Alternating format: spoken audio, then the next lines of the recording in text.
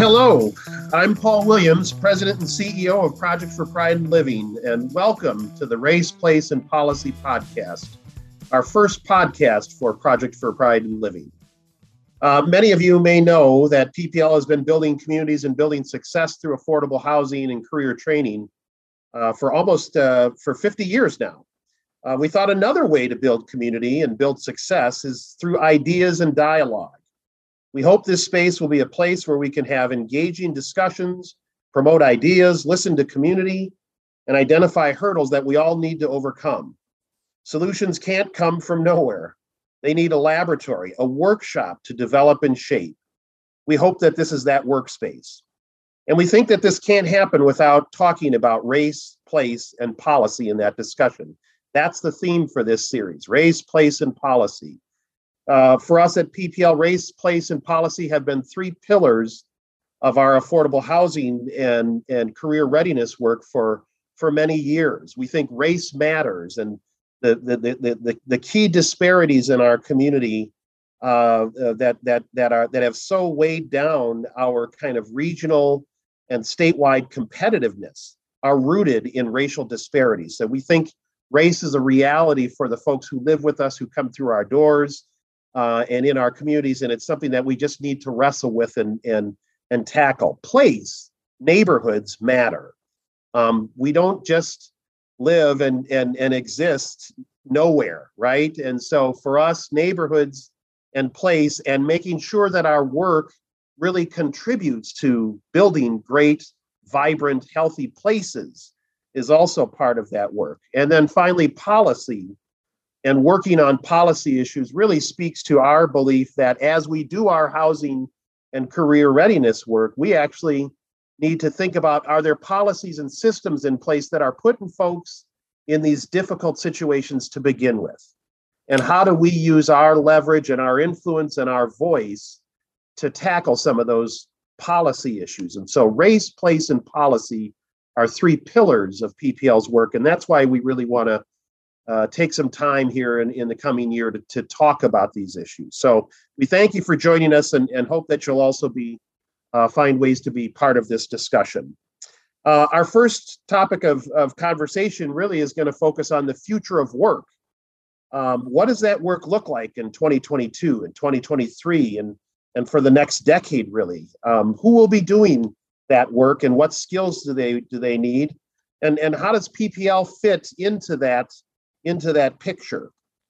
I'm joined today by Antonio Cardona, Vice President for Career Readiness at PPL, a longtime expert in education and working with folks to get prepared for the future. Antonio came to us earlier in 2021 after a 20-year career with Pillsbury United, a wonderful community-based organization. Antonio worked on charter school issues and education issues, leadership development, youth development, and has a strong rooted base of experience in a lot of different areas of community development. So we're thrilled to have him. So Antonio, welcome. Thanks, Paul. I appreciate being here and having the first topic with you in this podcast. Definitely appreciate the opportunity to join the PPL team. I think it's been a great extension of the work that I've done for the last number of years, really still rooted in education and career readiness work. And also, I think fulfills my inherent need to be really tangible and grounded about the work. Fabulous, fabulous. Well, before we get too deep into the weeds, let's just talk about so what is the problem here and what do we need to be thinking about as we prepare workers of the future for the work of the future, and where are jobs going, and what's happening kind of in the economy for lower skilled, lower income workers, which are the folks that PPL most closely works with. Yeah, I think there's two tracks to answer that question. One are the higher level concepts that we need to kind of hold in front of us, and then also the more specific, tangible, data-driven ones. I think when I had first come into this role, one of the things I had said is this kind of big concept of the next 10 years is going to disproportionately affect the next 100 years. And I think we need to keep that in the forefront of our brains in terms of how are we keeping up with the pace of change is really the core question before we get to anything in line of skill sets or particular sectors. And so I think the kind of key things we need to think about is how do we train people to be trained in an ongoing sort of way? What does it mean to have a frequent ability to upskill, reskill, and really grow human talent, and not fully kind of track them into say like you're a mechanist, you are a healthcare person, because industries are going to change pretty quickly. I think for all jobs, in particular, folks that we work with, entry-level folks, even they are going to need a certain level of digital dexterity as they move into a lot of jobs. And I'll talk a little bit more about it in some of the other questions, but AI is going to continue to pop up, automation. And so to ensure that our folks don't continue to fall behind, they need to have those digital foundation skills as well. I think what we also need to do is be cautious of how we think about training our communities, and that we're not just moving large groups of workers to other at-risk sectors, which I think sometimes can happen when we think about entry-level jobs, kind of that mid-level skill sets. If you're thinking more specifically, I think what we're wrestling with now is a lot of the sectors that have lost jobs are the ones that affect communities of color and BIPOC communities: hospitality, retail, transportation, office support. Those are all the ones that are going away. And many of those aren't the ones that are going to come back. The ones that are growing pretty quickly is e-commerce. That's, gone up very, very quickly. Health aides, STEM professionals across the board. I think things that are specific to our communities are really back-end tech, things that are like infrastructure building. So actually wiring buildings, data analysts, that sort of work where people can kind of get access to a career, which is actually a career that they can have a ladder. So those, I think, are the kind of initial places that my mind goes on that. Yeah, that's really powerful. I mean, when your first comment there about the next 10 years influences the next 100 years is really I think really compelling.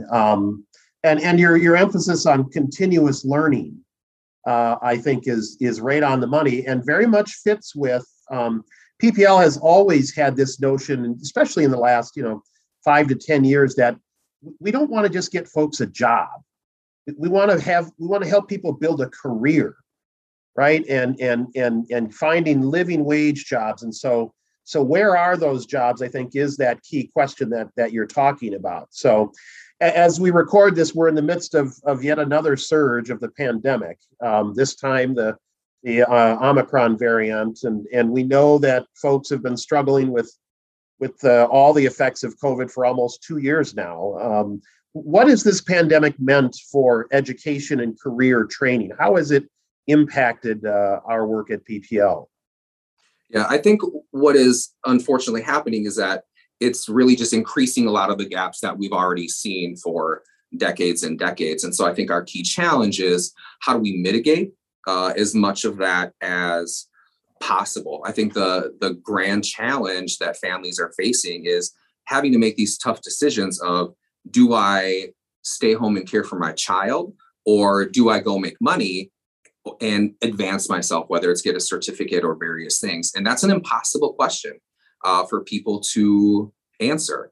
And so I think, that's a lot of why you're seeing folks exiting the workforce, either voluntarily or involuntary, but then not going back because they need to be able to care for their families. I think one of the things that we also need to think about is, even though we're still in the middle of the pandemic, how are we prepping for whatever the COVID recovery looks like?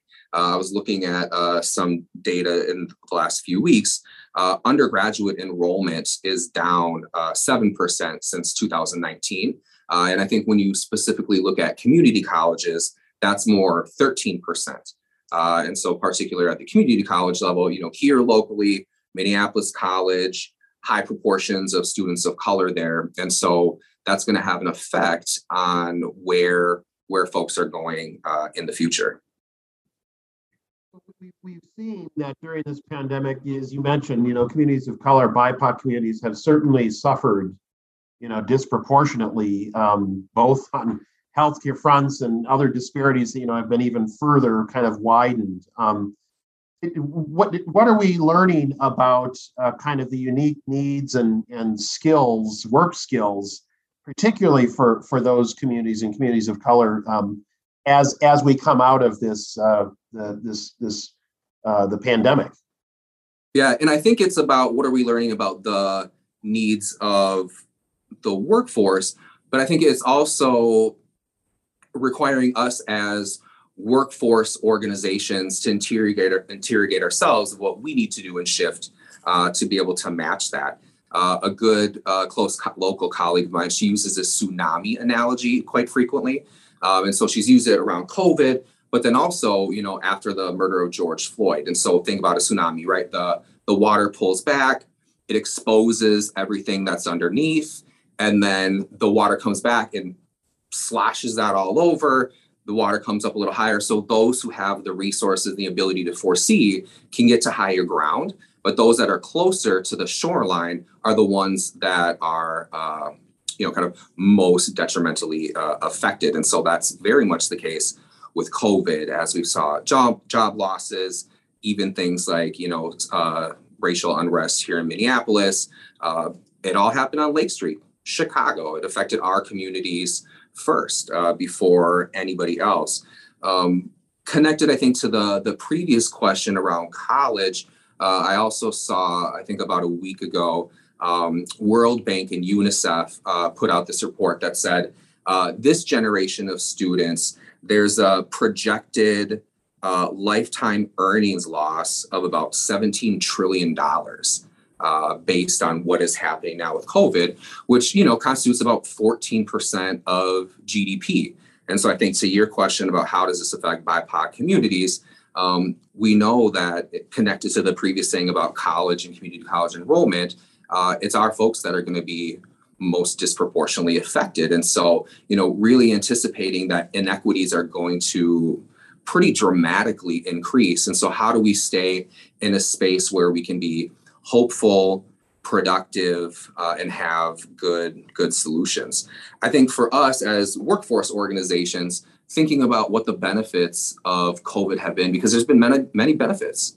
Corporations have benefited, high wage earners have benefited, people with multiple homes have benefited. And so I think there's a question for us of how do we pull down these benefits from the top and make them more accessible for people closer to the ground. And so one of the examples that I've been using a lot, and I think, Paul, I've shared this with you, is, so if we are rooted on Franklin and 11th over here, and in normal times, the mom from 3 blocks behind us will walk in, get training in, let's say, our banker and teller program.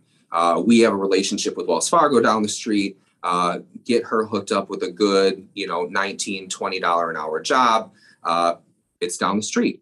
Well, if we think about the way that higher wage earners are able to access remote work, shouldn't we also be thinking about what type of remote work opportunities are available for our types of folks? So if in normal times I'm training her for a $20 an hour job locally, but I know that there's, say, payroll positions open with Wells Fargo that's based out of Charlotte and it's $25 to $28, should I not then try to, hook her up with that sort of job? And so I think those are sort of the kind of shifts in, even how we think about place that layer on top of this. Yeah, that's really it's really insightful, and there is opportunity in these multiple pandemics. And by the way, we ought to just acknowledge that there in fact are multiple pandemics. The COVID pandemic, without a doubt. The racial and social unrest following the George Floyd murder is another pandemic, and all that has gone on with that. The political unrest in the elections that followed, and all of the implications. January 6th, and the unsettling of community. These are multiple waves of pandemics, in fact, that have hit our folks. And you're right that there are opportunities actually here, and I'm struck. Just you talked about kind of virtual work and opportunities there. Can you say a little bit more about kind of the impact and what PPL programs have kind of learned in terms of the future and kind of continuing virtual training, for example, even after the pandemic is over? Yeah, absolutely. I mean, I think even if you just think about adult learners, I think what it's forced us to do is employ methods that are actually better suited for adult learners. Adult learners are not that different, much different than kids. I mean, they need multiple mechanisms. They need to hear things, they need to experience things, an opportunity to read it if they're oriented that way. And so doing trainings virtually, you have to employ all of those different methods because you have limited time. I mean, what you might have done once in a 4-hour in-person training, nobody wants to sit on a 4-hour Zoom. So you do a 90-minute, and then you have asynchronous work that, you do outside on your own, which actually works better for, working families. I might not have time to leave and go somewhere 9 to 1 every, 2 days a week. I need to do some of this when my kid is sleeping. And so I think those are some of the things that have actually worked well. On the place question, we also have connected communities that aren't super geographically close. So we're seeing people enroll in some of our classes that are outstate Minnesota, St. Cloud, Rochester, and they're getting access because they don't need to physically show up. And so I think that's a benefit. One of the things that we do also have to wrestle with is, I think, the way that PPL and other workforce programs have functioned. And I think what's part of our secret sauce here is the cohort-based program. And part of that is because when you bring a group of folks together, they create their own system of support. And so you have better retention. You have people who can help one another, call each other and say, like, hey, I'm struggling with this piece of the assignment, or, what types of jobs are you finding? And so we need to be able to still create that magic, if you will, of that cohort. I mean, I think the other thing that it connects to from a wealth building perspective is that white communities traditionally have been like really great at leveraging their networks. Whether you think about like way back when of like, Ivy League colleges and whatever else, they tend to keep close. And so part of these sorts of programs, the benefit is also how we're creating community and strong networks where if you get a job somewhere, the expectation is that you pull a couple other people along with you at some point as well. Let me push you a little bit actually on that point, because I mean, clearly COVID and the pandemic has separated us. Mm-hmm. And what's your sense of when are folks going to be comfortable coming back, right, to participate in a cohort model? Because I agree that cohort model has been really that's been a powerful model, not only for PPL, but I think for the employment and training industry kind of more broadly, at least here in the Twin Cities, right? With the career pathways work, that cohort approach is something that's really been part of that secret sauce. But it just feels like it's so challenged by, the separation that the pandemic has caused. Yeah, it's a hard question to answer. And I mean, I think it just, as when we're doing our planning in-house, you think you've arrived at an answer and then the answer changes and you have to rework it. I mean, I think, we're definitely going to be in this route a little bit longer, but if the data is pointing us in a hopeful direction, hopefully in the next few months, it'll start to taper off. I mean, I think part of the thing too is also people need to be able to wrestle with their own level of risk assessment, because people are going to restaurants, people are going to events, concerts, things of that nature. And so I think we need to think about like, where do we value our in-person time? And part of that is also just familiarity, right? It's going to be much easier for me to go to an event with people I know than to an event with people that I know less about, and I know less about, kind of where they've been. So it's a tough nut to crack. Yeah, it's just such an interesting time. When you look at the demographics of the workforce, right? We know that the future workforce is increasingly looking different, right? It is increasingly coming from, again, lower income communities of color. Just when you look at the changing demographics of the workforce. So one of the things I always say to every one of our graduating classes is we desperately need you to succeed. This economy, this region in the Twin Cities and the state of Minnesota desperately needs you to succeed because we need every worker we can get. And increasingly, those workers are going to need to be homegrown workers. And these are our folks, right? That we love and so appreciate here at PPL.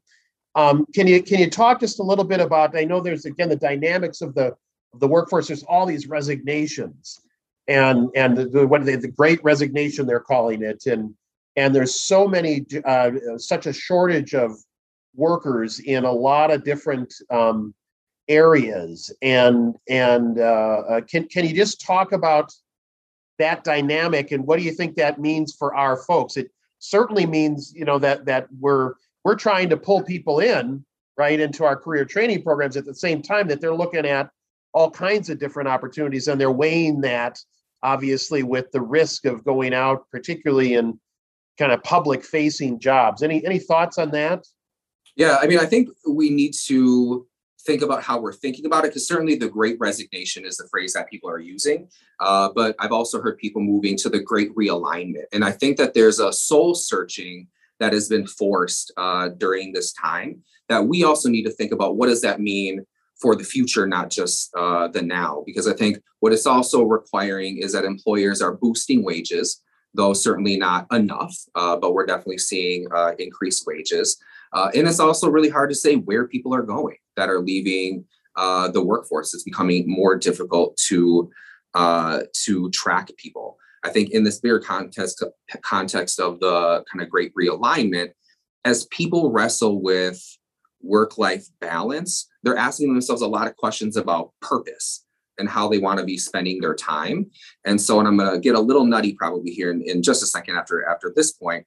But even as we think about increased AI and automation, there's also an opportunity in it to think about how can this help make work even more human? How are human beings looked at as more than just wheels in a cog and not just kind of factory workers? And so I think there's a thing where we can leverage automation and AI to kind of take on some of that burden that people are feeling, that they want to have a broader purpose in life.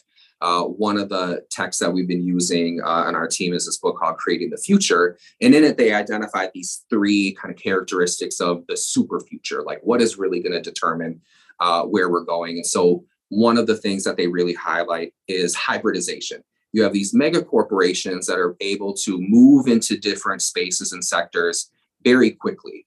Amazon, which once just sold books, now is a grocer. Now they're going to be NASA, and they're doing all these insane things. And so they're combining sectors very quickly. The danger that has is that it's also able to take large populations of workforces with them. And so how are we being cautious of what that looks like? The other thing, which I think is a benefit for our folks, is instant entrepreneurship. With access to technology, you can build a brand overnight.